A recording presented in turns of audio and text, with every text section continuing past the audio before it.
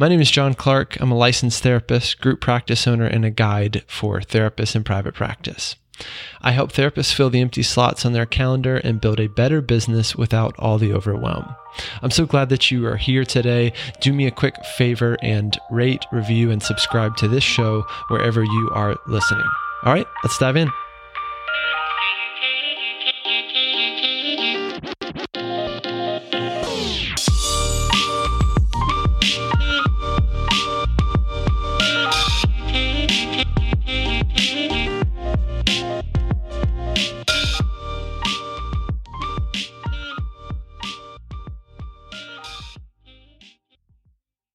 Welcome back to the show, guys. It's John Clark here, licensed therapist and business coach, helping therapists build a better business without all the overwhelm. Really excited for my next guest. Is a guy I haven't seen in quite a while, but at least not in real life, but I've seen him floating around the internet and doing really big things. And I'm super excited to introduce him here in 1 second.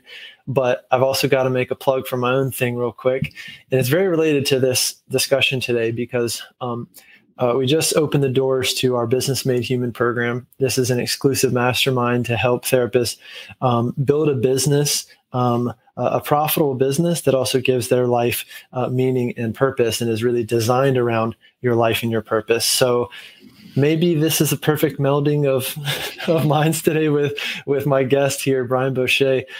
He is the author of The Purpose Factor, and he has basically kind of dedicated his life to helping people find purpose in all that they do. And I'm just excited to hear more about what that means, how Brian got here. At some point, I'll tell you how I know him. But for now, Brian, maybe help us fill in the rest of the kind of introduction. Yeah, sure. Thanks for having on, man. It's good. It's good to see you. We've known each other a long time. Yeah. Now I'm turning 33 next week, and so this is a while. Scary, huh? This is a while now. But yeah, I mean, it will probably unpack the journey as we go along in our conversation. But I was in a place probably 7 years ago, probably in the depths of depression would be the best way to describe it, searching for my purpose. And I had a lot of great mentors, but none of them could tell me how to find my purpose. And I was probably frustrated with this sentiment that I needed to go find it in a sunset or backpack through Europe or some stuff like that. And that just didn't satisfy me. I got a logical thinking brain and I wanted to break purpose down to parts and help people discover purpose in parts and logically and sequentially and in a way help them discover what should I do in my career? What kind of entrepreneur should I be? If I have passion projects, which one of them is actually real and aligned with who I am? And quite frankly, back then, I wasn't trying to write a book on purpose. I wasn't trying to create programs. I wasn't trying to speak on any of that stuff. I had just been laid off from my dream job as a national journalist. And I was just trying to get back to that. I was just trying to go back to the old blueprint. And that wasn't working. But when I saw what I had in front of me in terms of how to discover purpose, I'm like, oh, wait a second. I can help a lot of people with this. And that's really where all this started, probably at the top line. Okay. So some kind of traditional ways of finding purpose didn't really work for you. It sounds like, the old go backpacking in Europe and find yourself or South America and find yourself. Basically, it's like people with quarter life crises of some sort of who am I? What's this all for? And a lot of times people go, I need to literally turn my life upside down and go get lost for a while to hopefully find purpose, or in some cases to just have a really long or expensive vacation where you are just on Instagram and not finding purpose. So the traditional you go on this methods, vacation. Yeah, you go on vacation to escape, and then you get on Instagram and you scroll everything that reminds you of where you just were. But now the only difference is you're $3,000 to $10,000 lighter in the wallet for the vacation. Yeah, I'll find purpose when I get back home to my 9 to 5. Exactly. So anyway, so say more about that. So like the kind of traditional ways or some of the advice you got just wasn't helping you get there, get to the depths of what would be your purpose and your next big step professionally. So how did that happen? I'll run through like where I was. I had just been laid off from my dream job after 10 months of having it. I went through a divorce. Divorce was final in the same month that the layoff was final. That was nice. So I was completely bottomed out. Childhood sexual trauma at age 7, undealt with at the time. And all of that was kind of weighing on me in a big way. And that was what was causing these existential questions. Who am I? What's my identity? What's my purpose? What do I do with it? And nobody could provide me answers to those questions or how to. answer those questions. And that's what left me asking the question, are there parts to purpose? And could I discover it in a sequence? But then I came to realize through my research that there are myths about purpose that get people really thrown off. And one of the first things we do in our book, The Purpose Factor, is we dispel the myths, because before you know what something is, you have to know what something is not. And one of the big ones that people fall prey to all the time is to falsely equate purpose with passion. And they're not the same thing. And what's fascinating, if you go into like Oxford Dictionary and you start going through all the definitions, when you open up the Oxford Dictionary on the subject of passion, or the word passion, definition is barely controllable emotion.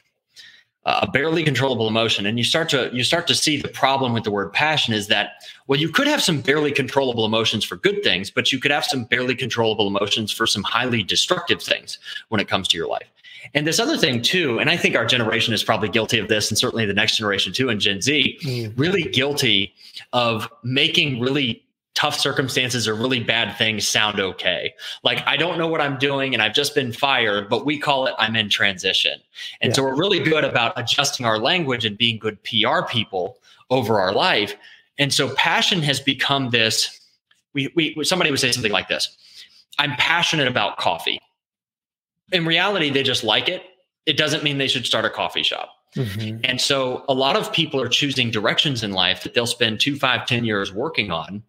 And it really was just something that they liked, not really something they were passionate about, just a like. I like playing the mandolin, but I'm not great at it. And you're not going to find me on the Opry stage, and I shouldn't pursue the next 10 years trying to get there. Yeah. So that's an interesting crossroads, or a fork in the road for a lot of people, is that whole thing of like, if you love what you do, you'll never work a day again in your life, or whatever it is, right? So if it's mandolin, like, let me just will it to be a mandolin player because I love it. Or for a lot of young people, first of all, I think it's incredible that we ask young people a day after high school to figure out what you are and what you want to be when you grow up, and then go spend tens of thousands of dollars doing it, only to then probably find, oops, I didn't experience life yet, or enough life to figure out if I was trending in the right direction. So, yeah. I mean, we make these crazy. It felt like when you sign those promissory notes on student loans, because I went to law school and that was a big freaking promissory note. And you're like, this feels fake. You should run a credit check. You should do something, because I don't feel like I might be 23, 24, but I don't feel like I have the capacity to drop 6-figure amounts on law school right now. And is this really a good decision? It turned out to be an okay decision for me, but for most people, it's not. And we really do. And you said something really, really great. I'm glad you brought that up. This idea of, if you love what you'll do, you'll never work a day in your life.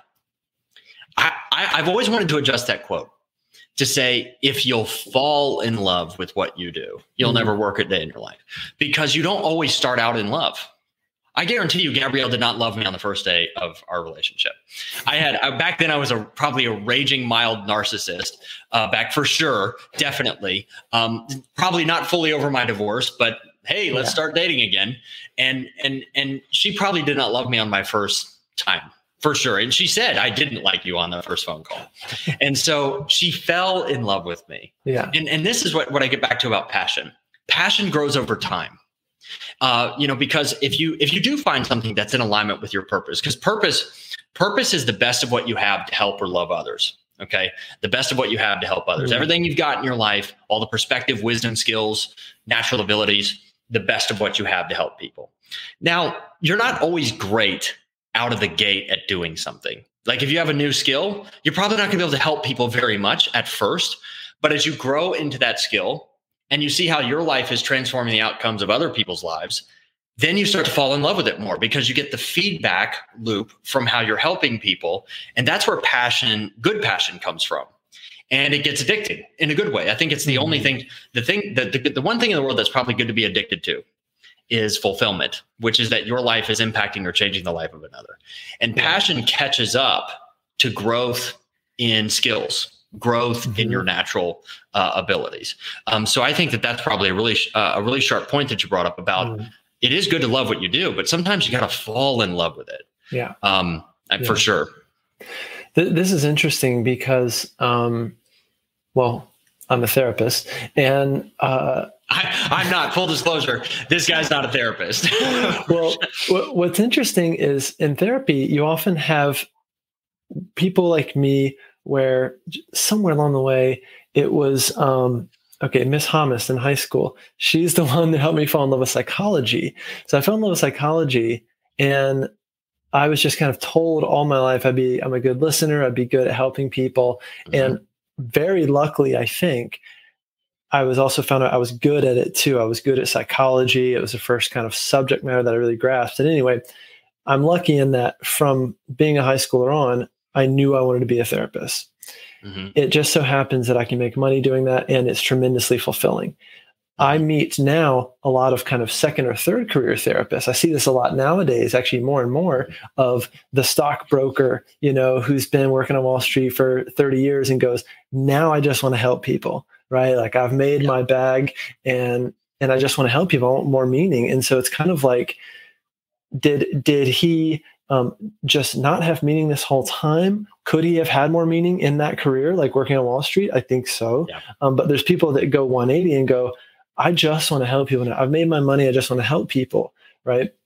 There's also people like, for instance, my father-in-law who has, an MBA from Berkeley and works in business. And he finds it very fulfilling, not in the spreadsheets that he makes, but in the way that he does it, the people on his team, just the idea of being part of something, right? And being part of growing something. He takes pride in excellence, right? In whatever he does. So he doesn't need to be a therapist to feel like I'm doing good, right? Or helping people. Yeah. So I'm curious your thoughts on all that. And especially on the like midlife or later life crisis of I should just be a therapist so I can help people full time. Yeah, we meet people in the quarter life crisis and the midlife crisis. Yeah. And this idea of helping people. Okay, so purpose is the best of what you have to help people. What that means is you shouldn't just say, my wife calls it the Miss America answer. What do you want to do? How do you want to impact? I just want to help people. Well, great. That's so general, it's not useful. Do you want to help the lady next door paint the walls in her house because it would be dangerous for her to be on a ladder? Do you want to help me with my taxes? I doubt it. Most people don't want to help me with my taxes. What you want to help people in is what you're best at. Because not only are you going to be able to help them better, love them better, take them to a place of excellence easier, but you're going to get more intrinsic motivation out of it and more fulfillment out of it too. And so on the subject of helping people, when you don't want to stop at the conclusion, well, I just want to help people. And what's interesting too is you get people who have been in very successful careers, and that might make sense, by the way, that people who are like in stocks go into therapy because like they better than anybody else might really know what mood swings feel like on a day-to-day basis and managing your emotions. So some personal, probably some can empathetically relate very much, but you don't want to stop at this idea of just helping people. You want to take the time. One of the things that we say is that you want to take the time to be selfish enough to discover your purpose, to discover the best of what you have to help others, and then be selfless enough to help others with it. Oftentimes people run right to helping people. And then they get into like this martyr complex, like they have to be the hero of everything. They're the one that does everything all the time. They never stop, and they got to wear this cape, and it becomes like a martyr thing. Yeah. But if they would take the time to know what they have, that's the best of it, they'd be more secure, more confident, and then be able to help people to a place of deeper fulfillment. And I think there's this misperception too, that if you want to help people, you need to be like a pastor, start a nonprofit, or whatever, all the things that we traditionally view as helping people, doctor, nurse, all that stuff. But you can help someone execute a mortgage. You can help someone execute a contract. And if that's in alignment with who you are, you're going to get a ton of fulfillment out of it. And if you're really, really great at it and treat people and love people with that craft, you're going to have incredible relationships too. Yeah. Yeah. This is amazing, because what it means is that for a lot of people, who are going to be listening to this, you actually might be closer to your purpose than you think. Right. Again, so my father-in-law with that example, he just figured that out somewhere along the way, that I don't need to like join Peace Corps when I'm 45 freaking out to have more meaning. Right. And I do think it is about using your gifts and to have the most impact on people around you. And ultimately, people have an innate desire to want to help people. They just don't know how to do it. Or, I talk a lot about, I use the analogy of like a cockpit. So for instance, I work with a lot of successful people, a lot of entrepreneurs, people who've got lots of money. And at some point, sometimes they have so much money that now they don't know what to do with it, or they have less and less purpose the more money they have, right? Because that was their one goalpost for a very long time. And then they finally hit it and they go, now what? Right. So in this example, I think of a cockpit and it's like, okay, that dial of finance, you nailed it, right? That one has been firing on all cylinders at the expense of the rest of your dials, right? Relationships, your health, right? Your own kind of growth or spirituality, your creativity, your friends, all these things. So it's like, great, you crushed it in that one dial, and all the others have been at zero, right? Or negative this whole time. Yeah. So that's another piece too, is how do you measure success, right? And if you ask a person, are you successful? A lot of people are just stumped by that question. And they immediately go to yes or no based on how much money I make. And for therapists, it's usually you're either making $100,000 or not, right? If you're making $100,000 or more, that's the gold standard for success for therapists in private practice. If not, you might not be successful. Yeah. Yeah. I love that question about what is success to you. A lot of people who set off to make a bunch of money, they don't ask the question, well, what's that point? What is that target? For some, it's 10 million. For some, it's $1 million. For some, it's 500,000. For some, it's $1 billion. Great. Yeah. Good. You might have a craft. You might be really great at, creating wealth. I think we fail to ask that question all the time, which is what is enough in terms of that? Yeah. And what is success? Look, when one of the things I learned about myself in overcoming my childhood trauma was that in that trauma, I was treated transactionally. I was used for someone else's purposes. Then I mirrored that in my intimate relationships. And then I realized something else. I mirrored being transactional in my business relationships. Yeah. So I was all about the transaction, all about the close, all about what I could get from people, my agenda, all this stuff. And then I realized when I nearly bottomed out one summer in my business, and I thought the trash truck was the tow truck coming to take my car away. When I bottomed out, I learned very, very quickly that no, it's not transaction, it's transformation. Stop focusing on financial transactions, focus on fulfillment transactions. And what is a fulfillment transaction? It's where you take your life and what you have, the best of what you have to help others, and you transform an outcome of another person, or you transform their life in some way. And they have this before and after moment because they met you. That is a fulfillment transaction. Crazy stuff. When I started focusing on fulfillment transactions as my currency, the other currency caught up behind it exponentially. Yeah. But because I was focused transactionally originally, it was eluding me. Money. It was like money was running from me, and hence the tow truck. Yeah. But that fulfillment transaction has become my focus. And it's become really special to me because now, after 6 or 7 years of, researching and on purpose and all this stuff, and like get to train Air Force colonels responsible for all basic military training of the entire Air Force on purpose. It was the coolest thing ever in the last couple of years. And it's weird to look at that versus where I was 7 years ago. And that's happening because of a transformation focus, not a transaction focus. And every day now I get some evidence of somehow somebody's life has been changed. I just found out that one of our students of one of our digital programs from a few years ago, last year in India, started a movement which distributed 1.15 million meals during COVID into the slums of India. That's a mega fulfillment transaction. That's just that you can't even fathom that. And then you find out that was back when your webinars only had like a couple of viewers. Totally. Yeah. Yeah. You don't know the ripple of how you help either. That's what's interesting too, is, for a therapist, for instance, our audience, the help is pretty immediate, right? In that you are in session, client shares something and you share the right thing, or you have a really good response, or you just reflect what you're hearing and you see them change, right? You see them feel better or have a realization, right? Or they come back one session and say, hey, I did that thing that I've been putting off for 2 years, right? So you get some of that, that feedback. And I think that's also at times what people want is the more abstract your work becomes, sometimes it becomes harder and harder to know, like, what am I really doing here? The other example is like, I work with a lot of, tech people. I'm here in San Francisco, so my therapy practice is here. And I work with a lot of software engineers that are really, really good software engineers. And that's actually like, they love their craft, right? They love writing code. Yep. That's how they got here. A lot of them are self-taught. Yep. Slowly over time, because they're the best engineer on the team, they get promoted to manager, right? And then promoted again and promoted again. And then all of a sudden, they're not writing any code, right? They're very disconnected from that craft, and they struggle to like really become the leader, right? Or they've just seniority. They've just lasted long enough at the company to be the manager.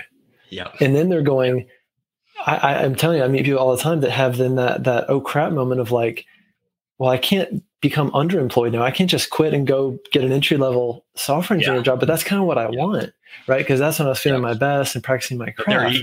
Their ego doesn't want that. Whether consciously or subconsciously, the money's way too good. Yeah. So they just end up kind of accidentally in that position, which again, by traditional standards, that's success, right? You're managing a whole bunch of people and you're making a whole bunch more money than they are. Right. But where am I and who am I helping? And it gets really abstract, right? Because again, they're the ones who are building the walls, so to speak. And you're the one in the office, sketching out the plans or just making sure people are building the walls. And the people out there at the end of the day going, hey, I built that wall. Right. And that there's something really impactful about that. The immediacy of I did a thing and here's the result. Right. I am impactful because I created something. I affected change in my environment. So it's interesting to watch because most managers and leaders don't find ways to see how their managerial or leadership work is connected to the production of the result. Yeah. And when you create that disconnection, you no longer see the connection of what you have to help others and the result. And the moment that goes away, you feel like you're on a treadmill. You feel like you're on a hamster wheel. I mean, I work with a bunch of executives and I was working with a guy who his company become very successful in the human resources space. But he could probably hire a CEO or an executive vice president to take care of the day-to-day management so he could stay locked and loaded as a visionary. But he hadn't done that yet. And the reason he wasn't fulfilled, despite the success of the company, is completely disconnected from the end result. And being disconnected from the end result, I told him, I said, here's the deal. You either have to fire yourself from this job so you can be more visionary, or you need to fire yourself from some of the responsibilities of this job, right? And eliminate, automate, delegate something so that you can get back to what drives you. Because the moment that you start losing steam and fulfillment is the moment the whole company starts losing steam and fulfillment, because you're the spearhead. You're the one. It's John Maxwell calls it the law of the lid. You're going to put the cap on your organization the moment you stop growing. Yeah. Yeah. You're the bottleneck because you're the only one with ideas around here. Yeah. And if you stop having ideas or if you stop existing, the whole thing, goes upside down. But here's an interesting kind of vignette for you, Brian. And, again, our therapists who are listening, here's a very typical path for a therapist. A lot of therapists want to get out of crappy agency jobs, nonprofit. They're making $30K a year. They're working 60 hours a week. There's billing issues. There's liability. They're tough situations, right? Or they're in college counseling where they're seeing 35 students a week with no breaks or whatever it is. Yeah. So the dream for most of them is private practice, right? And what that usually means is I need to somehow go from my very consistent but exhausting job with healthcare and benefits to a private practice. And what success usually looks like is a fully booked private practice. One of my program is called Fully Booked. So we help them with that first step, among other things. But so they do that. So they usually build slow. And then maybe if they've got 10, 15 clients, they leave their full-time job. It's scary, but they can do it. They get full. And then again, the next ticker mark is usually $100,000 a year, right? That's a big number. And that's twice as much as they were making at the college counseling center or whatever. Yep. And then something really interesting happens. And this is where our Business Made Human program comes in, is they go, I've got 20 clients a week. I'm making $140,000 a year. I'm seeing the clients that I like. But now what, right? I know that I can help more people and I have so much knowledge and wisdom and passion, but I'm just delivering it to one person at a time. So a lot of them start thinking about things like an online course or membership or a podcast, or like they get antsy, and they also see that like, okay, if I've helped these 20 people, there's probably 2 million people just like them, but I'm here stuck in session. And like the dream, which was a full practice, has been achieved. Now what? And yeah, the sessions are meaningful, right? On a session basis, on a daily basis, but they get restless again. They start going, now what? So I know you help people figure this question out in terms of entrepreneurs and the shiny objects and the what do I do next? So what would you do with that kind of therapist if you were helping them? Yeah, because once you start hitting those benchmarks, you have to come up with a new blueprint. Yeah. You know, had this blueprint in your head. Now you've achieved the blueprint. Now what do you do? Do you create a new one? How do you reframe it? How do you create a new one? And you run out of hours. Time is the most precious resource. It's cliche to say that, but it's true. Yeah. You run out of hours. And if you don't change something or keep growing beyond where you are, we have this need for certainty and uncertainty. Well, now you got a lot of certainty. You got a full practice. You have all these clients, but you need a little bit of that excitement of growth again. And it's hard because most entrepreneurs start out and eventually just stay one-man band. And you have this belief, which is not necessarily true, but get this belief that only you can do it, and I can't have anybody do it as I would. Well, that's definitely the truth. You can't. One of the rules of delegation is if somebody else can do it 80% of what you do, then you should still delegate it. And it becomes an exercise in letting go of control. You're going to have to let go of control because you can't accomplish really great things beyond with just yourself. You have to grow. You have to have a team. And so that can be a scary moment, though. That can be a hugely scary moment because now it's, if I go from fully booked to no clients, it's just me. It's just me, but it's not 3, 4, 5, 6 people in my business that are depending on me to drive revenue, results, traffic. And I will say this, it's first be driven by the fulfillment transactions. Know that you have learned and mastered how to take care of people as a therapist. Now go train other therapists who may be newer, lesser experienced than you, train them to be as good as you or get close to as good as you. So you can replicate yourself and others. And then you can start to have that exponential impact.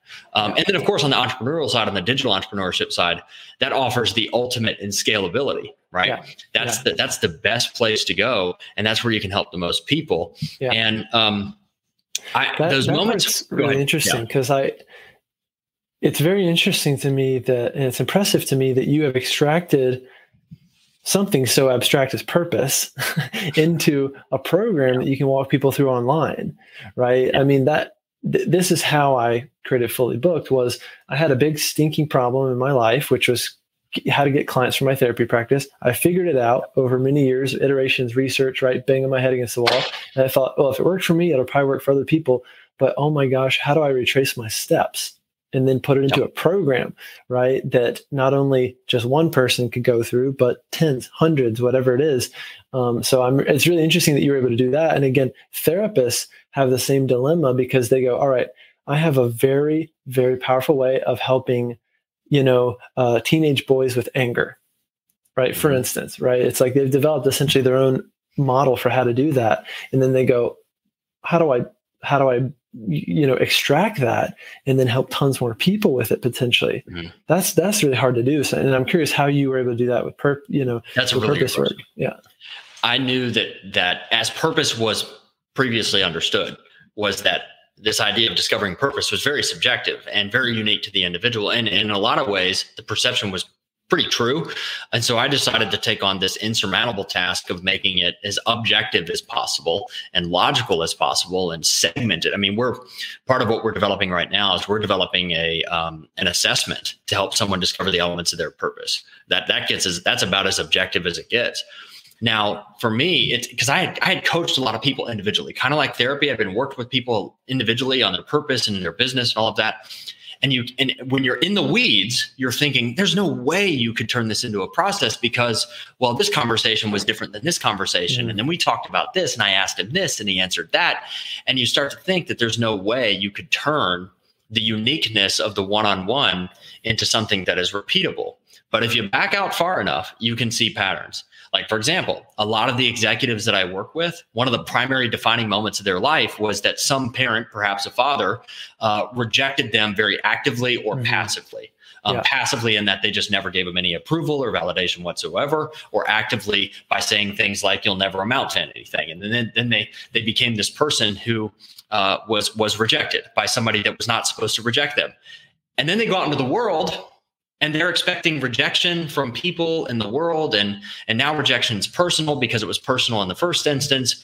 And so I started seeing among all these business leaders, predominantly males, that they were rejection overcomers. There were people that had experienced rejection. I started to see all these patterns of things that people had been through. And it's what you said. If you back up far enough and you look at it, okay, how did this happen? What's the trend? What do I do across all of my appointments? What's this thing that I follow?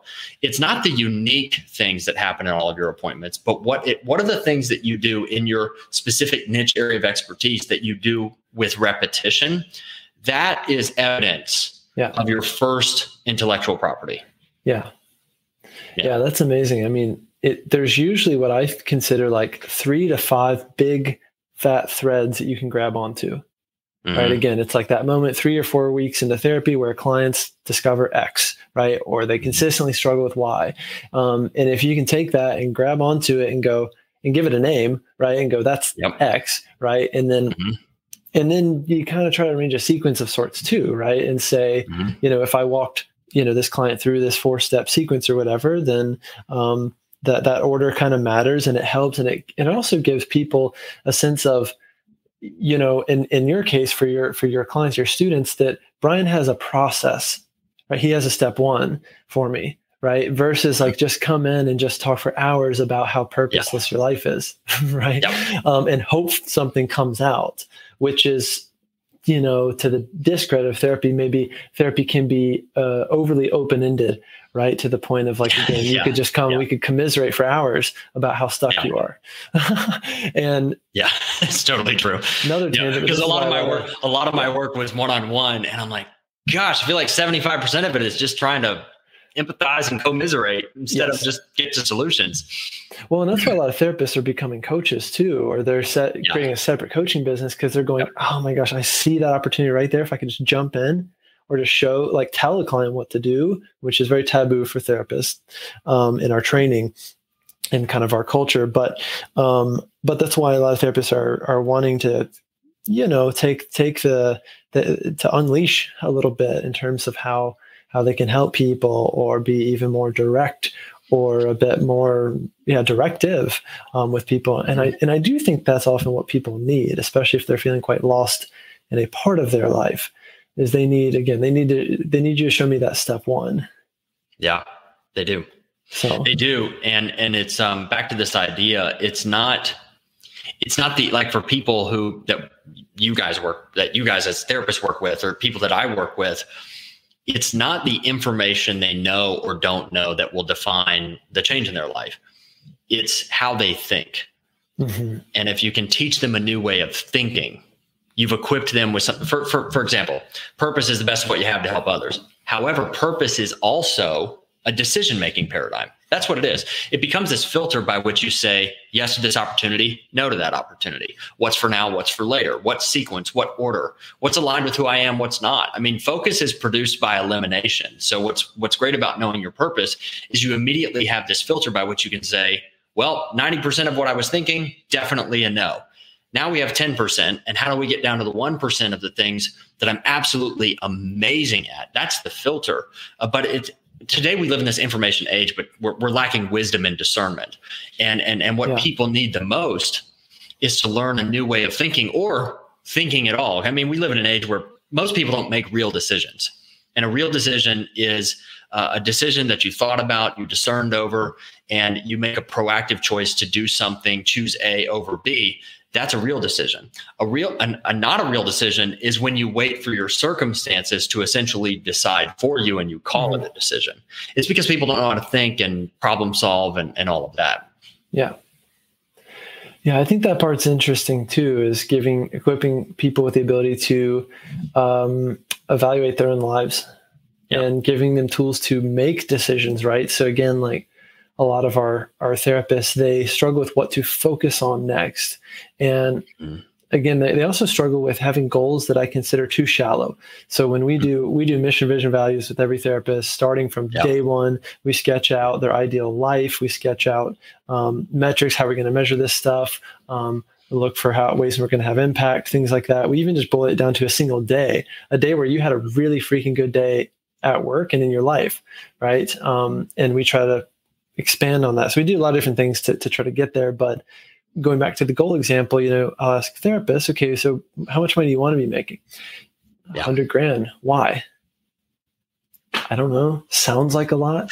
Sounds like enough. Sounds like enough. It's more than I'm making now, right? Or I heard another therapist is making it. So you have to take a goal and do basically what I do is like, I want to make 100 grand so that I can blank, so that I can blank, so that I can blank, so I can blank, right? And if you do that, then your goals have real depth to them. And I think that's going to, in a way, give your business more purpose and the way you're using your time more intentionally too. Because you could see 45 clients a week and be burned out and never see your family and make a ton of money, but be really up a creek, in other ways. Yeah. You could see 5 clients a week and charge the right amount and then have that time to do exactly what you want. If it's part of your vision, your purpose, all this stuff. So people know intuitively, and they also know intuitively when they're on the wrong track, right? So we talk a lot about dissonance, right? Or cognitive dissonance, when my behaviors are out of line with my beliefs, right? And a lot of people come to me or to any therapist or a business coach or whoever when they have dissonance, right? And at some point, there's only 2 ways to reduce dissonance, right? Change the belief or change the behavior. So if I'm a smoker, and then I either change the belief to, no, smoking doesn't kill everyone. My grandma lived till she was 100 and she smoked, and then I keep smoking. Yeah. Or I change the behavior and go, gosh darn it, I'm going to quit smoking today, right? Because the belief and the urgency and everything boils over, right? And then I make a change. So it's interesting what drives people to change. What you're doing is very psychological, similar to how we help people. It's what you talked about with goals. A lot of people will make a goal that's logical. I want to make 100 grand. And I don't mean this next statement in a bad way, but what they fail to do is establish an emotional relationship with the goal or an emotional reason for achieving the goal. Yeah, exactly. It's not 100 grand. It's just a number, and you're eventually going to achieve it if you try hard enough. But if it has a reason behind it, so I can get my kids to college, so I can do this, so I can start the beginnings of that nonprofit. So whatever it is, there needs to be an emotional relationship with your goal to produce intrinsic motivation, not just extrinsic motivation. But that belief thing that you started, that dissonance, talk about that all the time. Yeah. When when the blueprint that you had in your mind does not match your reality, it's really, really painful. And I was working with somebody just yesterday, and he wants to talk about, I gotta do better in my habits. I gotta have better habits, get better habits. Like, okay, stop the habits for a second. What are your current results? Yeah. Okay, great. What habits led to those results, good and bad? Give me both. Okay.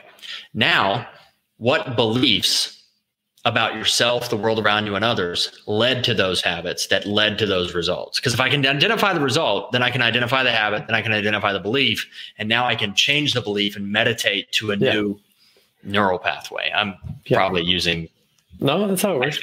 I think correct terms. Yep. So anyway, I love that stuff. You're going to get me geeking out on that stuff. Yeah, I love it. Yeah, I mean, I think another piece of it is, in the mindset piece, is believing that it's possible before you then go and do it. To be honest, I didn't used to believe in this stuff very much. I'm actually not very woo-woo new age, like, I'm not big on that stuff. I'm just never have been. I wasn't either. Yeah. But I'm becoming bigger on, I guess you could say. And that, again, when I see therapists who have all the right ingredients and all the right tools, and they've got the website set up correctly and all this stuff, but like something's not clicking, every now and then it is that they haven't committed kind of mentally to it, or they don't fully believe that they can be successful in this. And there's little small things they do to kind of sabotage that, whether it's like, often, again, therapists are afraid to talk highly of themselves, or when they do a call, like an initial call with a potential client, they feel it's too salesy. I don't want to talk too much about myself. I don't want to pump myself up. When in reality, it's like, if you're the freaking expert for this person in pain, pump yourself up a little bit and show them how equipped you are to help them. Right. But again, there's a lot of that internal work that needs to happen, as well as practically, how do you build a business in our case? Yeah, and it's this. I've been finding lately that people fit into two categories. There's the overthinkers, and then there's the people that don't think enough. Yeah, and they take reckless action, and then the overthinkers just stay in idea and research mode. And I've started to see this trend that the overthinkers probably need to act themselves into new feelings, and then the people that don't think enough probably need to slow down and think a little bit more. Right. Before they take their steps, because the recklessness has produced bad results. Yeah. But I was not into the woo-woo stuff either.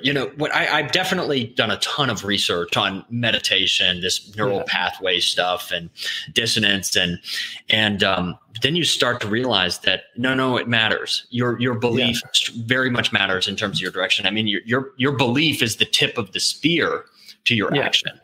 And the question is, like, is manifesting actually changing elements out there in the ether, or is manifesting setting a big goal and then unconsciously aligning your behaviors more so to make that happen, right? Once you've committed to that goal. Now, people can also use their vision board as an excuse, or like, hey, I manifested, $10 million in a trip with Tony Robbins, and it hasn't happened yet, but I also haven't been working on it. So it's not. I don't like to get too far into the woo-woo stuff. Like all I care about is results for someone. Mm-hmm. Like, how can I transform an outcome? Mm-hmm. And for me, for some people, they need to adjust their beliefs, and they're not thinking enough. For some people, they probably need to act themselves into a feeling, and just take a shot, because some people are so afraid of taking action that it just totally hamstrings them, so they can't even take the first step. Right. It's been interesting. What I hear a lot, because I've probably talked with in the last 6 months, maybe 500 people individually.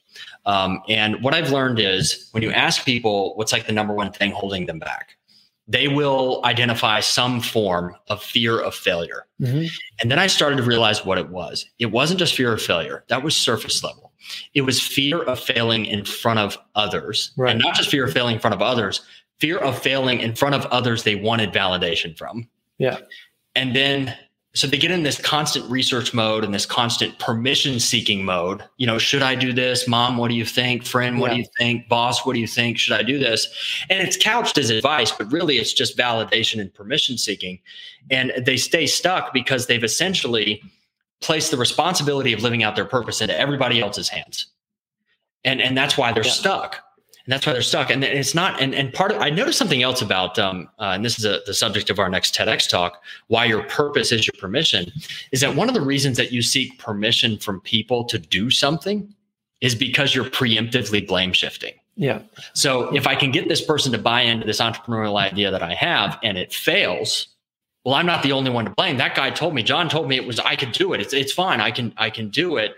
And so John's at fault too. It's not just me. And I have, in a way, mentally maybe preserved myself from losing relationship with John, because he doesn't see me as much of a failure because he gave me permission to do it. Totally. I love it. Brian, this has been great. And I'm glad we talked now. I'm also kind of wishing we had talked before, because we've got so much overlap, and I really just like the work you're doing. I love your story and how you ended up here. And I just think it's really powerful stuff. And I love that you've created your own process for helping people do this work. That being said, how can people find out more about you, get in touch with you? And you mentioned the TEDx talk coming up. I'd love, for people to know how they can get that stuff. But let us know what we should know. And then, of course, we'll add links and descriptions. And if you're listening to the podcast, this will be in the podcast notes and everything. Sure. I mean, the TEDx talk is going to be on the TEDx YouTube channel, I'm sure. I think it releases June 6th. I don't know if it'll hit the YouTube channel of TEDx on June 6th, but it's called Why Your Purpose is Your Permission. Our book, The Purpose Factor, Extreme Clarity for Why You're Here and What to Do About It, purposefactorbook.com. Where we hang out the most with people is at sevenfigurepurpose.com. It's our kind of private invite-only Facebook group for people who are interested in mindset hacks, how to discover what's next for you, all of that. So sevenfigurepurpose.com is probably the central hub of where we hang out for sure. Cool. Awesome. We'll put those links in the description. And again, Brian, it's great to see you, first of all, as just personally, and also just lots of fun overlap professionally. So thanks again for doing this. And I'd love to have you back sometime. Yeah, man. Absolutely. Let's do it. Thanks, Brian.